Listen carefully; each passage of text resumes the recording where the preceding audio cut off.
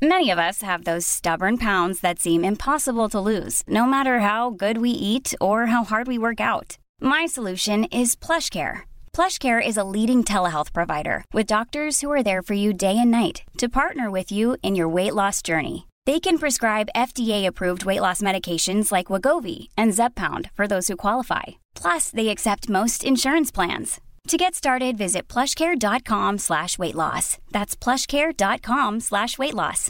Hi, I'm Daniel, founder of Pretty Litter. Cats and cat owners deserve better than any old-fashioned litter. That's why I teamed up with scientists and veterinarians to create Pretty Litter. Its innovative crystal formula has superior odor control and weighs up to 80% less than clay litter. Pretty Litter even monitors health by changing colors to help detect early signs of potential illness. It's the world's smartest kitty litter. Go to prettylitter.com and use code ACAST for 20% off your first order and a free cat toy. Terms and conditions apply. See site for details. Imagine the softest sheets you've ever felt. Now imagine them getting even softer over time. That's what you'll feel with Boll & Branch's organic cotton sheets. In a recent customer survey, 96% replied that Boll & Branch sheets get softer with every wash. Start getting your best night's sleep in these sheets that get softer and softer for years to come. Try their sheets with a 30-night guarantee. Plus, get 15% off your first order at bollandbranch.com. Code BUTTERY. Exclusions apply. See site for details. Velkommen til en ny episode. Velkommen til en ny episode av Tårnen av alle podder. Velkommen til en ny episode av Tårnen av alle podder med meg, Bønna. Jo, velkommen til studio, Leo. Tusen takk, Bønna. Jeg er Tårnen av alle podder, og jeg har tenkt å spørre deg om litt forskjellige ting.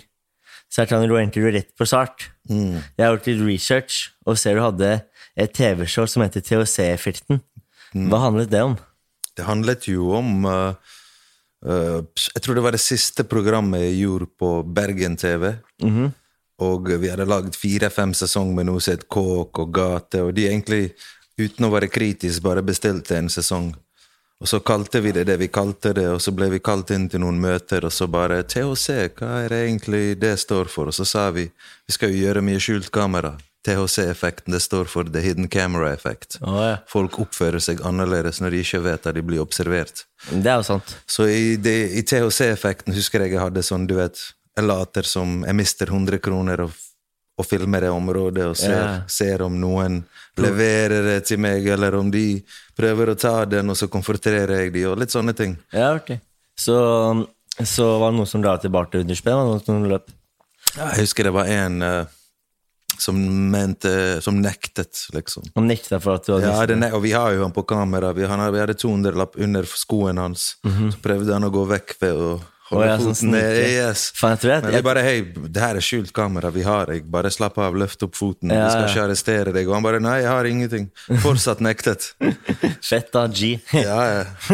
Da dere han spennet, eller hva vant dere med? Nei, jeg tok spennene mine, er du gal, men han ga ikke oss tillatelse til å bruke det på TV, så vi måtte bløre han. Ok.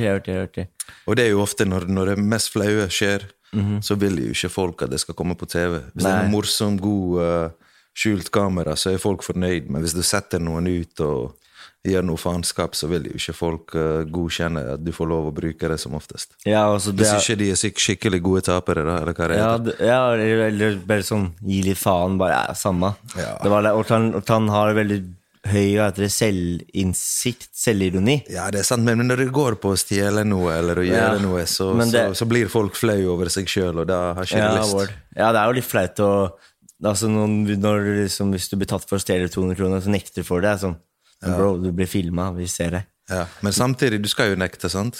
Skal ikke du nekte hele veien ut, uansett? Jo, til politiet, men ikke til Bradders, da. Ja, det er sant. Eller tror han på. Han kunne jo ikke se forskjell på Bradder og politi, kanskje. Ja, kanskje. Hvis du hadde på deg den typiske sivil med caps, Gore-Tex-jakke, jeans, jordesko, hadde du kanskje gjort sånn Alfa til Bravo. Når jeg tenker over det, så hadde jeg jo en mikrofon her. Ja, ikke sant? Det kan hende det var nok for en gatesmart fyr å bare ta helt avstand og nekte helt kun på den, fordi han trodde det var undercover, kanskje. Ja, det kan være. Vi vet aldri. Vi får aldri vite. Vi får aldri vite heller. Ja. Nei, for jeg trodde jo at det handlet om til å se virkestoffer I cannabis? Nei, det gjør ikke det, men nå lager jeg dokumentar for NRK som handler om forskjellige rusmidler. Fett. Endelig. Ja, jeg har alltid vært interessert I dop, vold, sex, religion og penger. Bowling, økonomi. Når jeg kommer til å jobbe med TV da. Så hvis jeg tar opp dokumentarer som handler om de tingene, religion, sex, vold, narkotika, så blir det liksom drøyt. Men det jo, neste det som styrer på en måte mest I samfunn. Penger styrer samfunnet. Sex det som selger. Narkotika det som folk tar. Og vold effekten av ulike, det jo ikke bare det, men det jo gjerne en effekt av, hvis du for eksempel tar for mye narkotiske eller alkohol, da blir folk mer aggressive, så det på en måte... Eller hvis vi uenige fordi at du glemte siste faktor, religion, det jeg også opptatt av, det å ville lage dokumentarer, programmer, så de tingene jeg nevnte har jeg siden dag 1 ville lage TV av, og til å se effekten, da ville jo jeg teste folk når de ikke var observert, og det var det vi fikk, sant? Folk ofte oppførte seg annerledes enn når du har kamera I trynet på men folk jo forskjellig på kamera på privaten. Det jo selvfølgelig, man sier jo det man gjerne litt mer politisk korrekt og gjerne litt mer sånn ordentlig på kamera, eller de fleste gjerne det. Når man har mer å tape så blir jo man det. Jeg var jo mye vellere før når jeg var ung, for jeg hadde mindre å tape. Og jeg var også mer negativ fordi at jeg trodde ikke folk så på meg som noe positivt, for å være helt ærlig. Så jeg var ofte drøyere I kjeften, drøyere I stil, ga meg faen, fordi at jeg tenkte ikke at jeg har en fremtid her, eller noen ser på meg som noe godt. Jeg tenkte faen, endelig har jeg plass til å bare kødde litt jeg går, eller du skjønner pointet mitt. Når var det den switchet om, at du var det noen som, nå har du skjønt at nå har jeg faktisk noe her å gjøre, nå var det den switchen kom? Var det noe sånn spesielt som du kan huske, eller? Ok, hvordan skal jeg forklare det? Når du blir observert og ikke blir observert, det 2 forskjellige ting, men så, når vi går inn I det øyeblikket å bli observert, så spørs det hvem du blir observert av. Jeg var puttet på en plattform, Bergen TV og YouTube, der hvem som helst kunne observere meg. Og jeg tenkte egentlig ikke over det. Litt sånn som mange har gjort en del ting på sosiale medier som kommer tilbake til det I dag, sant? Så jeg var litt der. Så jeg brukte YouTube, jeg brukte Bergen TV for at jeg brydde meg om skulle se det. For at mine brødre og mine folk skulle se det. Så alle vitsene, alt var ment for de. For vennen. Og alt, og det andre, det var bare de andre, liksom. Jeg brukte bare deres plattform. Men masse av de kommentarene jeg fikk var jo ganske meningsløse. Jeg digget hvordan du bla bla bla gjorde det og det, og kanskje det var det jeg ville da og da, men til slutt ble jeg lei av bare å liksom, kanskje de barnsligste, dummeste tingene det folk hyllet meg for, hvis du skjønner hva jeg mener. Jeg skjønner hva jeg mener. Og etter hvert så ble jeg sett for helt andre ting. For I en serie som het Gate, eller senere med NRK når jeg lagde Leo og de utstøtte, så møtte jeg en del forskjellige folk fra forskjellige klasser, og bare møte med de var lik respekt på en måte, og mange hyllet meg for det. Og da hun damen som jeg ikke mente å lage TV for, eller han fyren, Olga 69, ikke vet jeg, ga meg helt andre kommentarer enn det jeg fikk fra mitt miljø. De så noe helt annet, andre verdier og egenskaper, og det måtte jeg ta til meg til slutt. For jeg digger jo alle slags mennesker, ikke bare de jeg henger med, liksom. Selvfølgelig. Så det var en smal greie jeg gjorde fordi jeg brydde meg om for kulturen, for miljøet, men så ble det større enn det. Og da ble også mitt aksept større for andre folk. Jeg vet ikke, det var veldig lang svar, bro. Det var et veldig bra svar.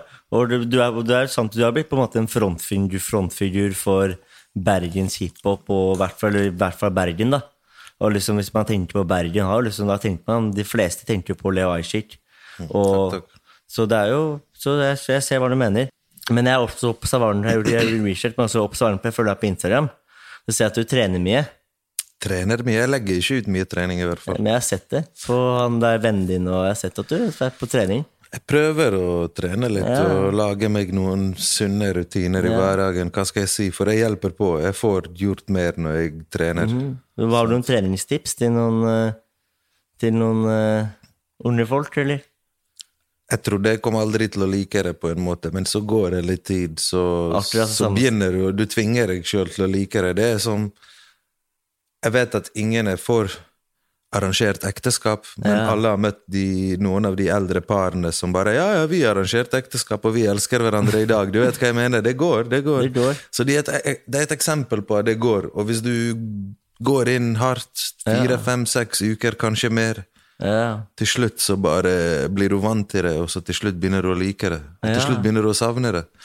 Så jeg prøver å trene i hvert fall hver dag når jeg hjemme, før jobb, og for det hardt da, å trene før jobb. Da du motivert, det props. Det da jeg har mest ADHD, det da jeg har mest energi. Jeg føler hvis jeg venter til litt ut på dagen, så slekker jeg på treningen. Altså det ikke også best, det bare stå opp, trene, og så får du gjort det ferdig, så har du fått gjort det, og da starter liksom, da får du mye energi av å trene. Men jeg trener sammen med folk på en måte. Ikke så mye alene, men der vi to litt forskjellige, for jeg foretrekker å trene alene. For jeg og kjæresten min trener også, og hun spør om vi kan trene sammen. Jeg sier ikke nei, men jeg prøver alltid å unngå det, sånn som heller trene alene, for da får jeg høre på musikken min, høre på disse podcastene, høre gjennom de, mens jeg trener. Og så får jeg liksom vært for meg selv, da, for man så veldig mye sosial. For jeg føler at man alltid så mye sosial blant folk, og så være så positiv, hyggelig. Men det å bare trekke seg litt tilbake og være litt for seg selv en sunn ting, mener jeg da. At det en veldig sunn ting å gjøre. Så jeg foretrekker å trene alene med musikken min. Ja, hvis jeg skal jogge, så foretrekker jeg alene, for eksempel, med øretelefon. Og da har jeg fokus, og noen låter får tiden til å gå fortere, sant? Spesielt Kamelen og de Kamel, man, tilbake til Siri, den jeg har sett, jeg har hørt den introen, det virker jævlig. Ja, uansett hva du løper fra, eller løper for, eller løper til, så passer den, så lenge du løper, altså. Så lenge du løper. Ikke løpe en gang, den bare passer den. Den passer. Ja, man. Ja, du er jo manageren til Kamelen, og han satt jo, jeg mener jo, var jo satt uskyldig i en start. Og så løper han, hva mener du om den start? Hva mener du om liksom, hvordan media generelt hengte ut Kamelen med fullt navn og bilde, og det gjort med flere andre artister som ikke etnisk norsk bakgrunn. Hvordan mener du at media kunne håndtert de startene? Det jo forskjellsbehandling, det jo obviously ikke en klar regel for hva som lov og ikke lov. Jeg skjønner at de ikke går ut med navn til de som pedofil generelt, hvor kjent de eller om de innvandrere på grunn av offrene, som også litt sånn rart på en måte, på grunn av offrene beskytter de ifra å bli, hva heter det? Exposed. Ja, på grunn av det kan føre til mer problemer for offrene, sant?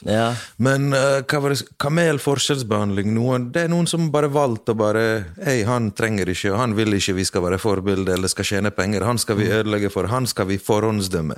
Og hvis du kun leste i media, og uten å kjenne han, så det ut som han skyldig. De framstilte Kamelen han som en skyldig fyr med fullt navn, og da begynte jo med en gang folk å arrangører og ringe og sånn. Noen skjønte jo det, at det der var heksejakt, eller? Ja, heksejakt, det var jo har du snakket med Kamelen om det? Hva mente han om saken? Når jeg først leste det, så tenkte jeg at han var skyldig. Men så snakket jeg med han, og han sa han ikke var skyldig, liksom. Han har ikke jeg har snakket med han, og han har jo ikke sagt at han har noe som setter karrieren i fare. Fordi at vi var på et nivå med heftige spillejobber og setter kontrakter langt frem i tid som gjør at han må holde seg ordentlig. Han visste det var noe småting han hadde gjort, kjørt litt her og der uten lappen og sånn. Jeg skal ikke bagatellisere og si at det bare småting. Alt kan være alvorlig, i hvert fall når du har store kontrakter og, absolutt. Og avtaler. Men han sa han absolutt var uskyldig, liksom, og det her var bare helt tull, liksom. Jeg kjenner jo Kamelen også litt via musikk og sånn, og når jeg leste, jeg bare sånn, det virket bare sånn, virket helt absurd. Jeg følte også at den heksejakten med Kamelen var litt større enn bare også Kamelen, fordi jeg følte de har gjort det her med flere andre artister, og det som likheten med de artistene de har som valgt å vise bilder og fullt navn til, at det ikke etnisk norske. Ja, før var det Onkel P, husker jeg. Fordi hiphop hadde jo ikke så mange ikke etnisk norske som var på toppen, så jeg husker Onkel P var alltid sånn navnet hans i media, og så de sikkert at det ikke skadet han, at det kanskje bare gjorde han større, og det skjer jo med Kamelen også. Hver gang de prøver å stoppe han 4 måneder, så booster de karrieren hans 4-5 måneder når han kommer ut. Vi prøver jo ikke å spille på det her, og gå til media, og spille på alt det negative som skjer. For Kamelen har ikke hatt sagt noe intervju eller noe i media hvor han har snakket om det som vidt jeg vet om. Nei, men eller vi sender jo ikke presseskriv om at nå skjedde det en rettssak eller noe, du skjønner hva jeg mener. Som ofte sender vi presseskriv om nå det ny single ute, men der ingen som skriver noe. Ingen av de hovedavisene skriver om han når han har noe positivt på gang, kun det. La det stå alene. Har en kunstner en utstilling, så skriver man om det. Vi får kanskje små spalter, men vi får store spalter før han skyldig.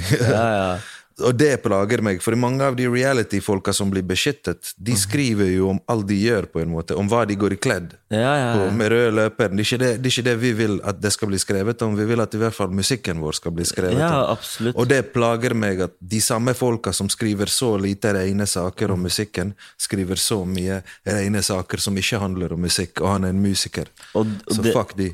Og det tror jeg også for fansen sin del da, kanskje de litt lei at når Kamelen kommer med en ny låt, at hvorfor poster ikke de fansen til Kamelen, hvorfor poster ikke noe om det, hvorfor bare poster om den der tingen han var uskyldig, hvorfor så poster om det. Jeg tror også fansen også har en følelse om at det irrelevant, for det til irrelevant for hans karriere, men det så står om det positive, og om det positive som skjer, så får du bare den der typisk liksom negative. Og på Twitter min, jeg la ut teaser for Tilbake i Siri, så var det en dame som kommenterte sånn at du støtter han skyldig i et eller annet. Så var det noen andre som gikk inn på profilen og svarte på det ved å legge ut screenshot fra profilen samme dag som hun hadde skrevet oi, han må vi støtte, han uskyldig.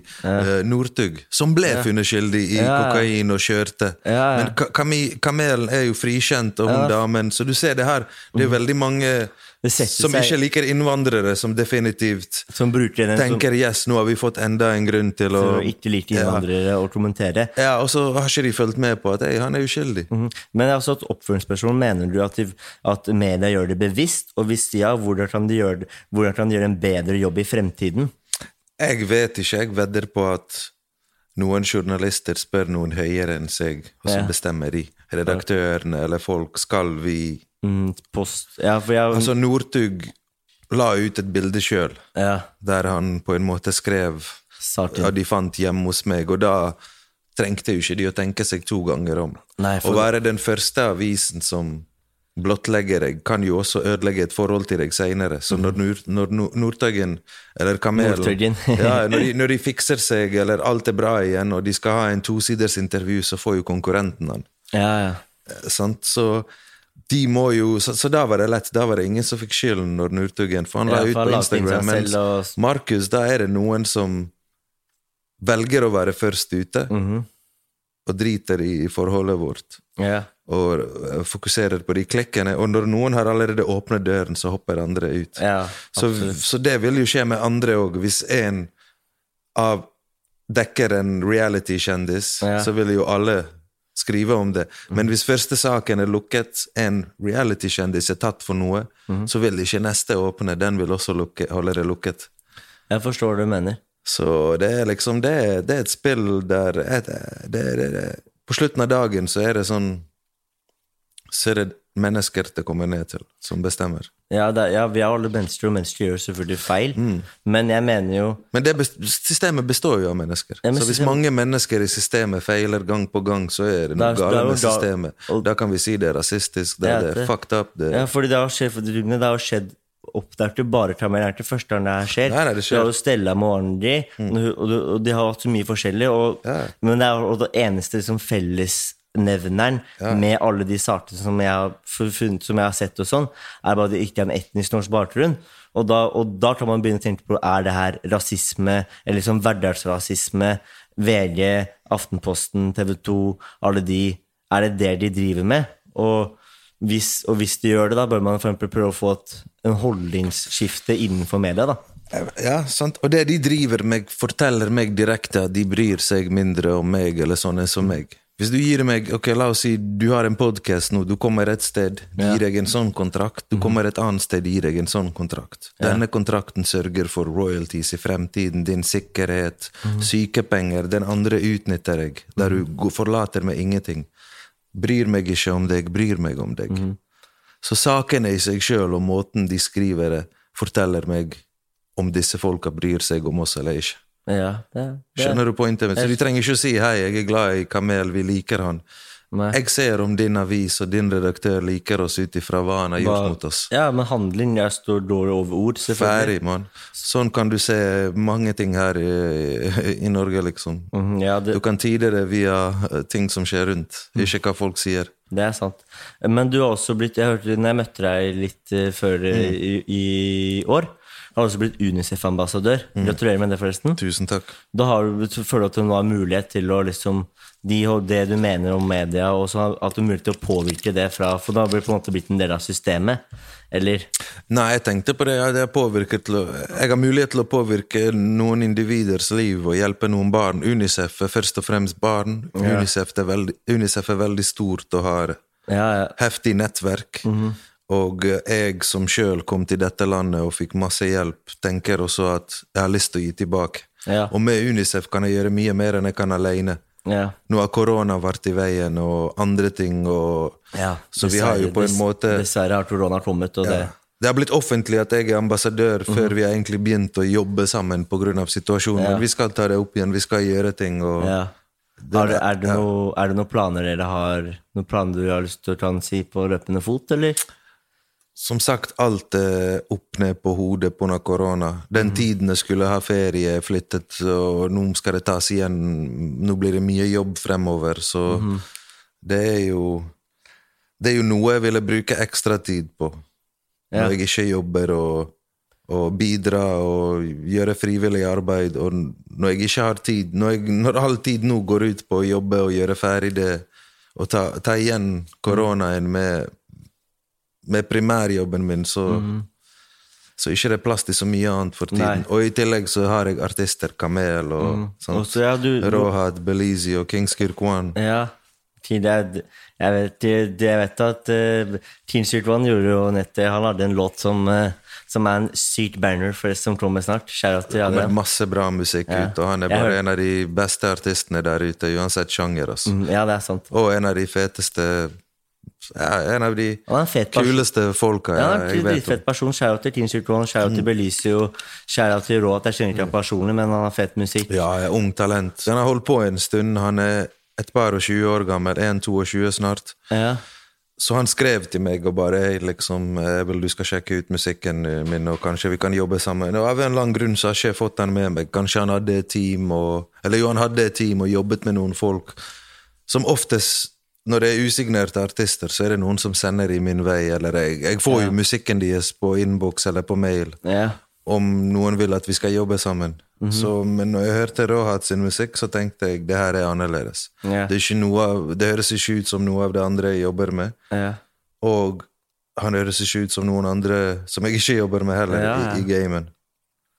Noe eget, sånn som Kings Kirkwan skiller seg ut, sånn som Belize, og sånn som Kamelen skiller seg ut.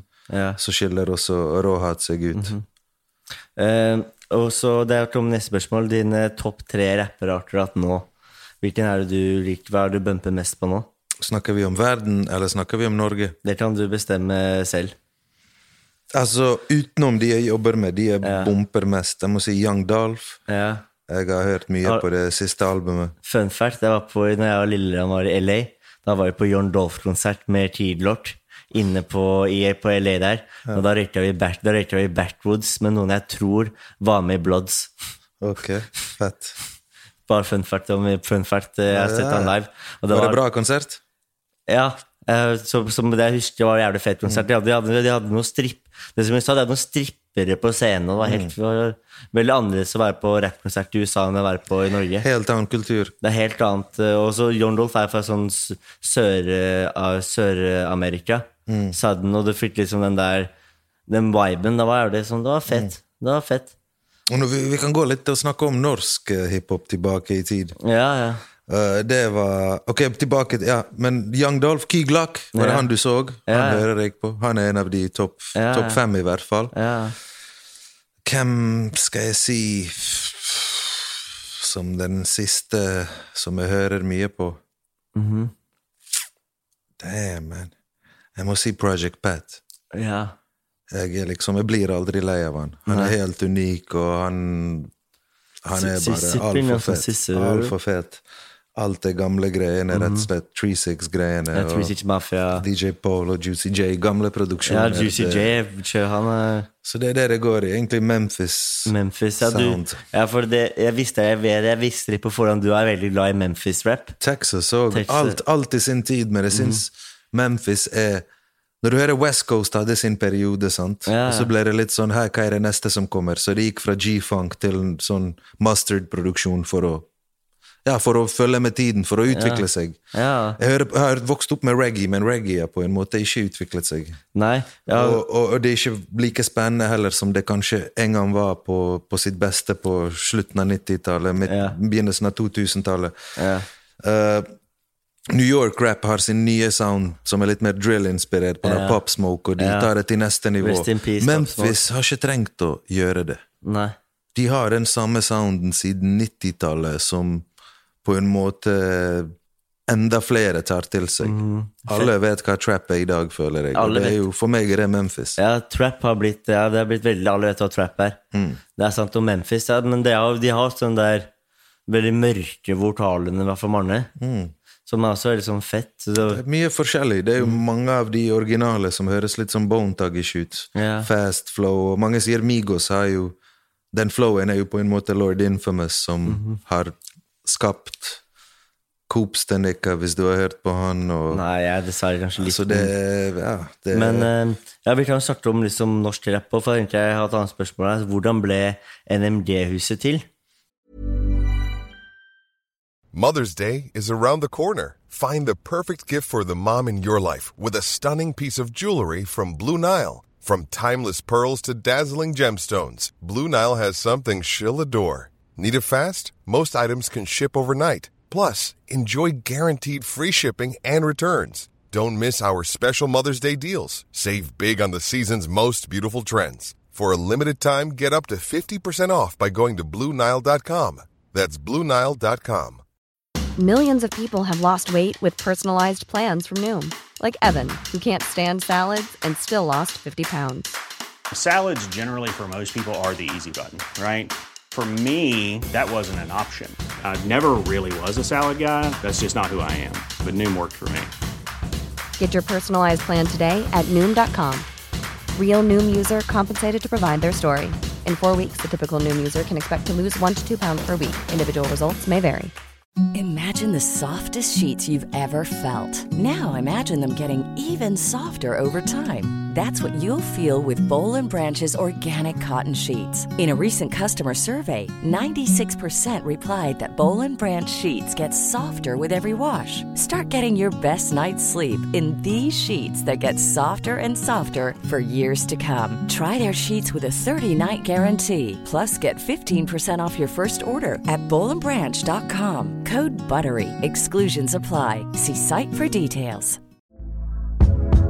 Hey there, it's Michelle Norris. I'm host of a podcast called Your Mama's Kitchen. When I travel, I'm usually looking for a way to find a taste of home when I'm not at home. And one of the things I love to do when I am at home is entertain. And Airbnb allows me to do that. When I was in California recently, I rented a house that had a great kitchen. And when we were sitting around the table, we're all thinking, we're in someone else's house. Someone could be in all of our homes as well. If you have a home, but you're not always at home, you have an Airbnb. Your home might be worth more than you think. Find out how much at airbnb.com/host. NMG-huset. Ja, NMG-huset. Altså, først hadde vi nå sett ATP. Artistene tar pengene. Og så ble jo det registrert på en fyr, så det ble liksom argentineren tar pengene, hvis han ville, sant? En fyr fra Argentina. Og så hadde A-laget spilt inn en mixtape, og de måtte bytte ut alle steder de bare klippet ut vokalene der de sa ATP, og måtte fylle det med noe annet. Okay. Så det ble NMG. Ja. Norges mest grenseløse, nede med gaten, nede med gjengen. Det ble bare starten på noe nytt, liksom. I stedet for... Det ble noe... Hvem var det som var med først da? Det var en gruppe som het Freakshow. Tieren og Lars. Tieren og Lars... Det var liksom slutten på Tieren og Lars, var begynnelsen på G-hus. Tieren og Lars, det ATP. Lars Vaular, eller... Og han argentineren som Tieren. Og så, etter det, så startet vi med NMG G-huset. De lagde NMG, jeg hadde G-huset, vi slo det sammen på en måte. Og vi hadde en del artister som vi aldri ga ut, som var unge og fet, og som kanskje slutt. Det mange som rapper en viss periode, og så slutter de, sant?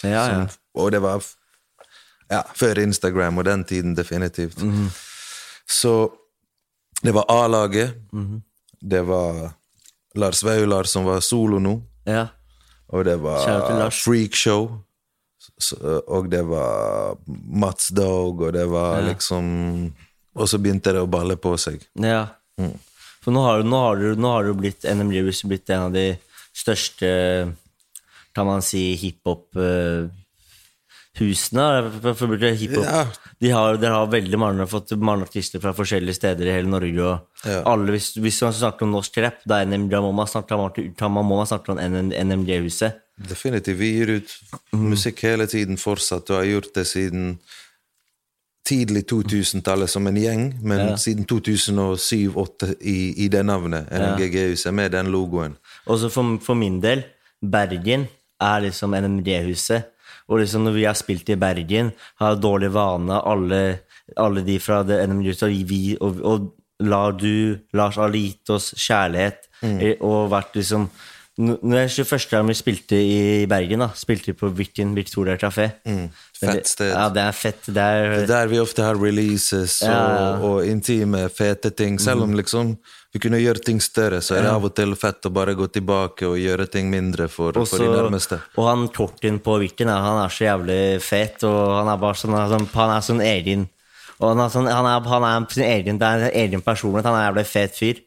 Så jeg fartet, og da spilte vi, og da først har vi møtte, i hvert fall jeg møtte Dårlig Vane, og vi ble liksom tatt imot som liksom kompsjommis, og fikk møte deres venner, skape liksom relasjoner, og det liksom shout-out props til liksom hva heter det, i gjestfriheten. Gjestfriheten, ja, men det bra gjestfrihet, altså. Det det, og det bra miljø i Bergen, og det masse talent og bra folk, og masse fete stiler, og Bergen en viktig by. Skal du leve av hiphop i Norge, så Bergen viktig. Bergen det liksom halvparten av innbyggere i Oslo cirka. Det liksom det halve Oslo. Halve Oslo, men jeg føler nesten alle i Bergen farter med rap. Men det bare for inntrykk jeg har fått, at jeg har ikke bodd i Bergen. Men det sånn at rap veldig... Jeg føler at rap større i Bergen enn det i Oslo. Eller det bare jeg som har det inntrykket? Ja, kanskje norsk rap da. Ja, norsk rap. Eller rap på bergensk. Ja, på bergensk.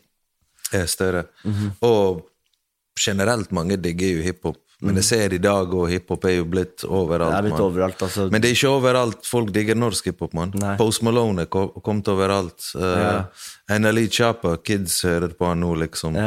Men det ikke sikkert de hører på norsk rap. Og det var det jeg skulle tilbake til media, og hva som fett. Når jeg begynte å drive med hiphop, så begynte jeg på skolegården min. Ved å høre på Tupac, Source-blader, Big Pun. Og så ble jeg kjent med et miljø som bestod av mer etniske nordmenn. Og jeg kan vedde på de gikk over på å rappe til norsk for å være bedre enn innvandreren. Fordi at det var en del innvandrergrupper som rappet på engelsk, men det tok folk avstand fra og så på som ukult. Og gateklær var ikke hiphop. Hiphop var 4 elementer og graffiti og DJ og breakdance kultivert, og det skal ikke handle om penger eller vold. Og det å være fattig gutt fra et fattig sted som har lyst på penger, det feil fokus, du skal... Så det jo liksom mye rett i det, men det var et miljø der liksom... Ok, hvordan skal vi skille oss ut? Vi rapper på norsk. Så vi bedre enn innvandreren. Så i begynnelsen, det var jo ikke mange innvandrere i den norske rappen, hvis du skjønner hva jeg mener. Det var helt annen sound, helt andre ting som gjaldt. Det var ikke mye rytme og mye swag. Hva var det de rappet om da? Jeg vet ikke faen hva de rappet om, alfabetet og sånn. hodebein henger med, nakkebein henger med, kragebein, som connecta til albu. Finnerne mine. Nei, vet du faen. Nei, men de rappet om rapp som alltid. Det gjør man fortsatt. Folk rapper om rapp. Ja.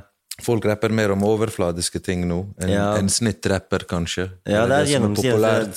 Det som blir populært nå fashion og drip og alt det der. Drip og dop og damer og... Men før kanskje folk rappet om ordforrådet sitt og intellektuelle sitt og jeg vet ikke så det var ikke nødvendigvis rasisme, men det var ikke inn å være han innvandreren som liksom som skulle lære nordmenn noe i hiphop på en måte. Vi praktiserte hiphop på feil måte, følte jeg når vi møtte det etablerte norske miljø. Vi skulle lære oss og vise oss noe. Nå var det forandret seg, følte du forandret? Det det Bergen hiphop har vært med å forandre. Ja, det var Bergen forandret, du mener? Ja, ved å forandre hvordan beat skal høres ut, hvordan man skal snakke, hvordan man skal flowe, hva man skal snakke om. Ja. Altså, bare hør på A-laget, det handler jo om fest og rus og jenter og whatever, de var opptatt av den tiden, og ikke det man skal egentlig rappe om. Ikke det de sier du skal rappe om, men det de selv opplever og lever og har lyst til å rappe om. Jeg mener jo at liksom, det blir jo best hvis man rapper om det man er interessert i selv, og i stedet for å være så rapp så er det sånn og sånn, da setter du grenser for liksom det, så shout til meg, hva er best? Og Lars Vaular også, bare jeg rapper opp på noe techno hvis jeg vil nå. Ja, den var fett, den der troppspråk. Jeg går rett opp og ned, og det er liksom lenge siden at han har hoppet ut av boksen. Det feteste Lars Vaular har gjort, personlig, det var den låta med Jesse Jones. Du synes det? Ja. Fordi, jeg var super, jeg synes den låten kom, jeg bare synes den var dritfett, og så har jeg alltid vært Jesse Jones. Når jeg gikk på barnestolen, da var det da Jesse Jones begynte å poppe off. Og da var han var den fetteste, da han begynte, var sånn jeg ble interessert i norsk hiphop, var på grunn av Jesse Jones. Og han hadde samme management da som Lars Vaular, så han var på turné og var med topp. Uansett hvor Lars gikk det ene året, 2010-11, noe sånn. Fett. Hva mener du best med Bergen by? For du er jo fra Bergen. Hva mener du er best med Bergen? Det er jo best det beste er jo Bergen med fint vær, men da er jo alle bare glad, og folk er de cooleste, og Bergen er den fineste byen. Så, men når det kommer til å jobbe, det beste er jo å være litt isolert på en måte, så du kan gjøre din egen ting. I hvert fall før sosiale medier og sånn. Du får litt avstand, du får litt sånn du får rom til å skape noe eget. Så, men det også kan være det verste. Her i Oslo, du kan kjøre 1-2 timer, så er du i Göteborg, og bare rundt om her er det 10 byer, Moss, Sandefjord, Horten, Skien. Altså du har rundt Bergen er det ikke så mye som skjer. Vi går ikke så mye utenfor Bergen. Nei, men det skjer jævlig mye inne i Bergen. Det skjer mye, det kommer mye studenter, men vi er på en måte mer isolert da, og det er jo på godt og vondt, sant? At vi kan skape vårt eget uten å bry oss hva dere synes. Det er ikke sånn at vi gjør ting for å imponere folk i Oslo. Nei, det har jo, men du har flyttet fra Bergen til Oslo. Hva er Oslo? For jeg føler veldig meg fra Bergen er bare sånn der, Bergen er verdens beste by, og så klarer du ikke å se noe annet. Er du glad i Oslo, eller mener du at Bergen er verdens beste by? Begge har 2 forskjellige ting. Det er som å si liksom, det går ikke an, noen sier flerekte, hva heter det sånn, polygami funker ikke, for du kan ikke elske folk like mye. Jeg tror du kan elske dem like mye, men du elsker dem av forskjellige grunner, liksom. Hun ene gjør det bedre, hun andre gjør det bedre, eller han gjør det bra, han gjør det. Og Bergen, det er finere fjell og utsikt og natur nærmere sentrum. Hvis du vil komme deg, det har noe å si å komme seg til en liksom fjelltopp og få litt frisk luft, tenke litt. Det er også mestringsfølelse å gå på fjell. Ikke at jeg har gjort det, men jeg har hørt det. Og så generelt gatene, byen, litt mer charm. Bergen er litt finere. Oslo har bedre mat, fast food, utvalg av mat, infrastruktur når det kommer til T-bane, kollektiv trafikk. Bergen har jo nettopp fått en sånn bane, liksom. Bybanen? Og den bruker liksom 1 time til flyplassen eller noe sånt. Du har bodd der i 10 år. Hva er de 3 beste spisestedene i Oslo? Til din mening? For jeg trenger noen spisesteder. Det mange bra spisesteder, man. Ja. Ok, vi kan men jeg har ikke sånn ett sted har alt. Nei. Alle steder har en rett, eller skjønner du? Jeg går forskjellige steder for forskjellige ting. Ja. Så Sapporo ramen der ved Vulkan, der går jeg og spiser ramen. Men jeg ikke så fan av ramen, skjønner du? Men jeg har ikke prøvd de andre fordi at den her så bra. Og alle de andre som ikke spiser ramen heller, de spiser der, og de ikke interessert å smake noe nye. Ok. Det akkurat som tilbake til ekteskap. Du finner en kone, og du sier, hei, jeg vil ikke ha noen andre. Hun mer enn bra nok for meg. Jeg vil ikke eksperimentere mer.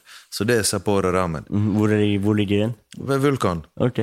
Jeg anbefaler det. Kanskje vi skal gå sammen etter det her. Vi kan gå sammen. Ja, så skal du se, man. Kan vise meg ramen. Ja, man. Så du kommer til å digge det. Da vet jeg lille Leon hadde blitt glad. For han er glad i ramen. Andre stedet, Adriatic Café ved Sofienberg. Ja. Du tar cevape, eller pljeskavica, eller en burek, som vi kaller det, med kjøttdeig, eller med ost, eller med potet, eller med spinat. Så de 3 rettene, pljeskavica, som en slags burger, balkanburger, cevape, som en slags spølser, kjøtt. Jeg har lagd cevape selv. Jeg lagde det fra bunnen av. Og jeg ga den til det hadde en albansk gjest her på intervju, og så lagde jeg det og så ga til han, og han sa den faktisk var 10 av 10, så den var god, altså. Det var bra, altså. Ja, da ble jeg stolt, da ble jeg skikkelig sånn, da fikk jeg sånn, yes! Fordi jeg faktisk sykt mye med østeuropeisk mat, og hvert fall cevape, og hva var andre stedet? Pleskavica. Men vi Sør-Europa, bro. Sør-øst. Litt øst. Øst mer med tanke på at vi hadde sosialisme, men vi ligger ikke noe særlig i øst. Vi jo, jeg ligger rett over, kanskje 20 minutter fly fra Venezia, rett over kysten, liksom. Ja, det sant. Vi der nede, man. Så det ikke noe, folk bare sier øst på grunn av det sånn, folk har lært til å se på resten av verden, og de områdene jeg fra, men der jeg fra reiser italienere på ferie for å bade. Italia, den kysten som Alban. Jeg vet. Kysten Italia reiser til vestkysten Kroatia for å bade. I know. Men jeg vet ikke ferdig i Øst-Europa, men I hvert fall Balkanmat da. Balkanmat, og det bra. Men han bestevennen min, han mener at en cevapen ikke like god på Adriatic. Som I Bosnia, eller der han fra? Albania. Det blir det aldri. På grunn av kjøttet, på grunn av råvarene, på grunn av om det på kull, eller altså bare selve brød, det noe av det vanskeligste å gjenskape. Det skal ekte har du spist pizza på Villa Paradiso? Ja. For eksempel, det stor forskjell på en sånn pizza og når du steker Grandiosa I ovnen selv. Når du ikke har samme varme, samme stein, samme råvarer, så det det.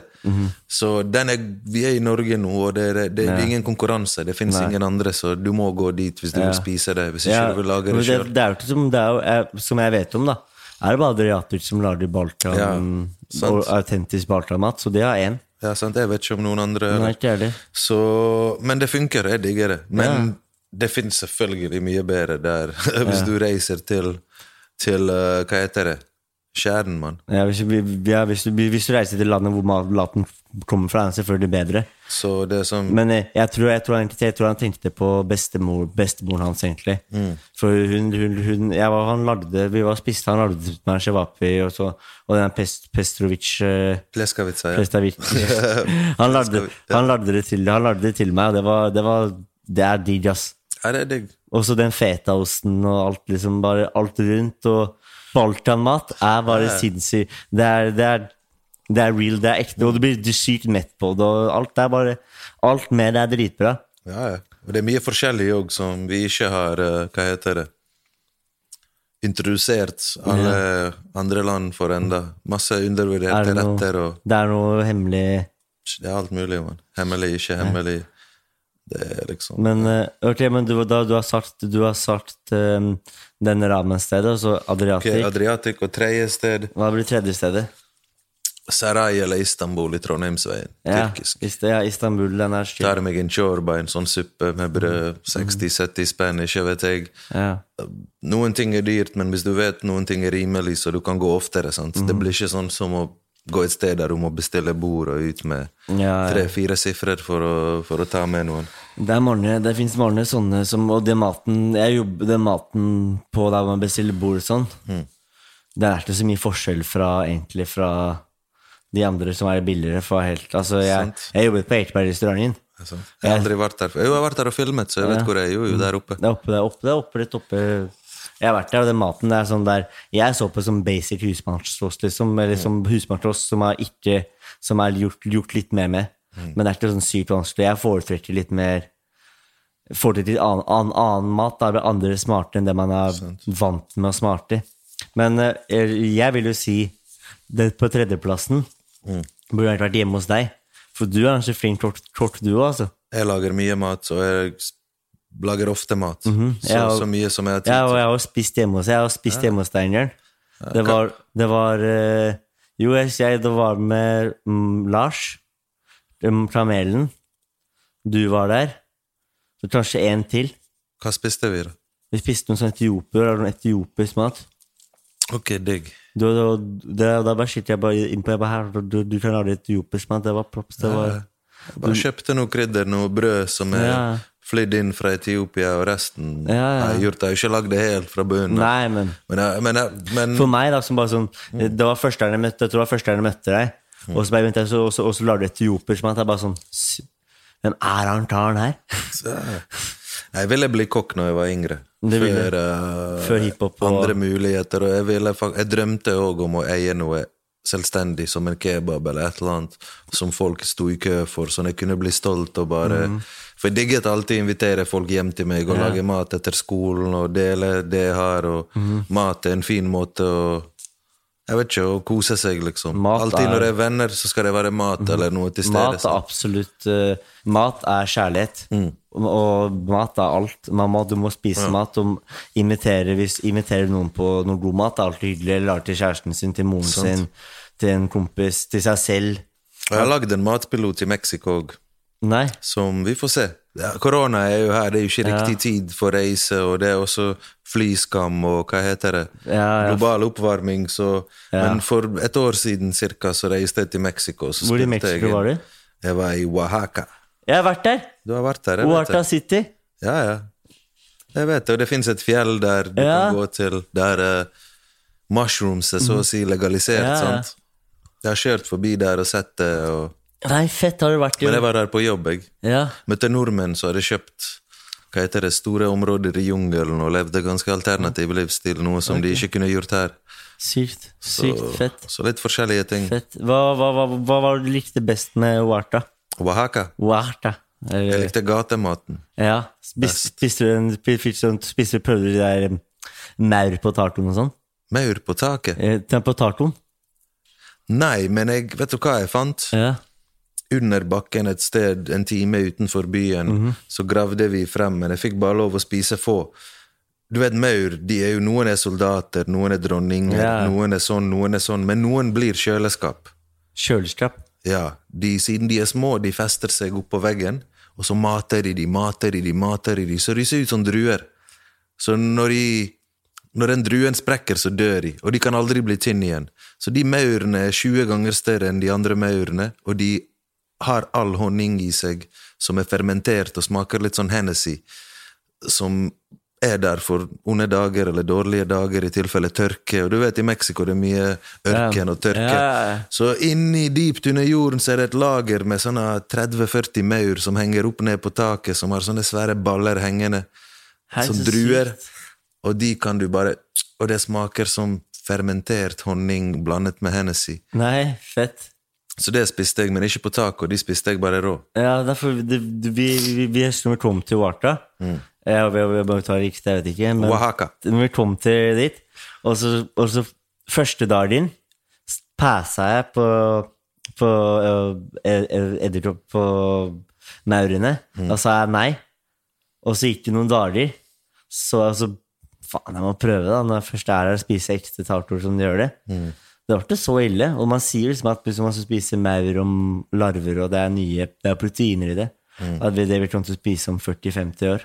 Selvfølgelig, det sikkert sunnere enn mye av det mukk-greiene vi spiser. Kjøttproduksjon, Det sant. Så hva fikk deg til å bytte perspektiv og smake på noe mer? Var det noe sopp du tok som fikk deg til å bare bytte perspektiv på ting generelt? Nei, det var egentlig at morder sa til meg, jeg må slutte å være en pyse og være en bitch. Og sa, nå må du spise de maurene. Ja. Og så får man jo, så er det dyrpepress da, og tenkte jeg, faen greit, jeg må slutte å være en pyse. Faen, vi må erstatte det der, slutte å være en bitch. Vet du hva de gjør i Bosnia? Ja. De bare sier, hei, det her, hvis du spiser det, du får stor kuk. Da spiser folk maur med en gang, eller hva som helst. Folk har spist hva som helst. Ja, sant. Bare spis det her, du får stor kuk. Ja, det må man si. Du får stor kuk hvis du spiser det. Det kunne vært et program i seg selv, det. Skal vi lage det, bønner? Så vi to. Hva vil du gjøre for å få en større kuk? Hva vil du spise for å få en større kuk? Så det ender opp med at folk spiser kuk og svelger sæd, fordi det er det som er svaret, da. Vi kan stikke ned til Bosnia, og så kan vi liksom si, og så begynner vi først. Nei, der har folk alt for store fra før av. Vi må Hvor må vi? Faen, ut av ring 3, der er mindre innvandrere. Vi holder oss i Nord... Nei, det er ikke det. Asia, hvis vi skal være fordomsfulle. Ja, hvis vi skal være fordomsfulle. Men i Kina spiser du faen hva som helst. Oh shit, så det ville jo ikke vært gøy, da. Nei, bare vi kommer til Kina, og de spiser opp alt vi har å by på. Og så var det sånn, det her spiser vi daglig, hva faen? Altså, det blir jo dårlig, de spiser jo flaggermus der, det vet vi alt om. Eller hvis man mener... Noen gjør det, noen spiser flaggermus. Eller hvis man tror at koronavirus kommer fra en flaggermus, og en fyr som spiste det, da spiser man de flaggermus. Men jeg tror ikke at en fyr spiser flaggermus, og så blir det virus. Jeg tror at det er menneskelagd. Tenk hvor mange folk det er i Kina. Vi snakker om Kina. Det er Norge ganger 200 pluss. Så at det finnes rare ting der er jo ikke rart engang. Det finnes her også, bare det blir liksom... Så lite. Sant. Men fortsatt, jeg tror for jeg så Bill Gates og hadde vært nede i Wuhan og hadde hatt noen møter der sånn rett før det her startet. Jeg følte han hadde sendt teamet sitt, og det har jeg sett mye ting da, som får meg til å tro at det her er bare en stor konspirasjon, og at det er bare nye måter som folk kan tjene penger på. Og folk er grådige for penger. Det kan man ikke diskutere for. Folk gjør mye for penger. Sant. Kanskje de har... For vi har jo alltid, eller verden har jo alltid pleid å ha en stor krig, liksom. I hvert fall i Europa var 50 år, og nå er jo det... Nå er det ikke noen krig. Nå er det over 50 år siden. Jo, det har vært der jeg er fra. Jeg har opplevd det akkurat 50 år etter andre verdenskrig. Ja. Men kanskje det liksom... Kanskje noen overmakter har tenkt at du kan ødelegge ting og bygge opp på nytt ved å ikke krige, men ved å gjøre noe slikt. Ja, det er det jeg tror. At folk har tenkt at så ødelegger de noe for å bygge det opp igjen. Yes, det vet alle, liksom. Det har skjedd før. Det har skjedd før, absolutt. Ja, jeg har ikke studert økonomi, men jeg har hørt at når man studerer økonomi, så lærer man hvor viktig krig er eller et eller annet for økonomien. Dessverre er det folk som tjener penger på økonomi. Nei, på krig. Dessverre er det. Men så jeg prøver å spørre på slutten, er det noe du lurer på fra meg? Hva skjer med din musikk da?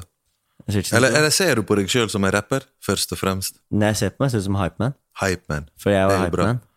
Det har ikke vært en ekte hypeman siden han Busta Rhymes-fyren, hva heter han? Splivstar. Men han også gikk solo, han også prøvde seg på solo. Så ønsket hans var jo egentlig å være en rapper og ikke forbli en hypeman. Ja. Men jeg er hypeman. Du har ikke lyst til å rappe? Jo, jeg har lagd noen rappsanger, altså. Men du har ikke lyst til å gå helt solo? Vi får se, tiden vil vise. For da kan du være deg selv, 100%. I 6-2 må jo du representere resten av gjengen. Ja. Nei, du får se, tiden vil vise om jeg begynner å rappe eller ikke. Ja. Jeg kan kanskje røpe på en ny prosjekt i 6-2, og kanskje Bønna begynner å rappe litt. Jeg står til å si noe eller ikke, men kan være det skjer. Så man bør følge med. Ja, vi håper det skjer, man. Det hadde vært jævlig fett. Ja, nei, vi får se hva det blir, da. Ja. Og så med den, så jeg blir Tornen har talt, og følg med på nye programmet til Leo. Ja, det er lenge til det kommer, man. Så følg meg på Instagram, så dukker det opp, heter det. Følg Leo Aishik på Instagram, og følg meg på Instagram, Tornen har talt.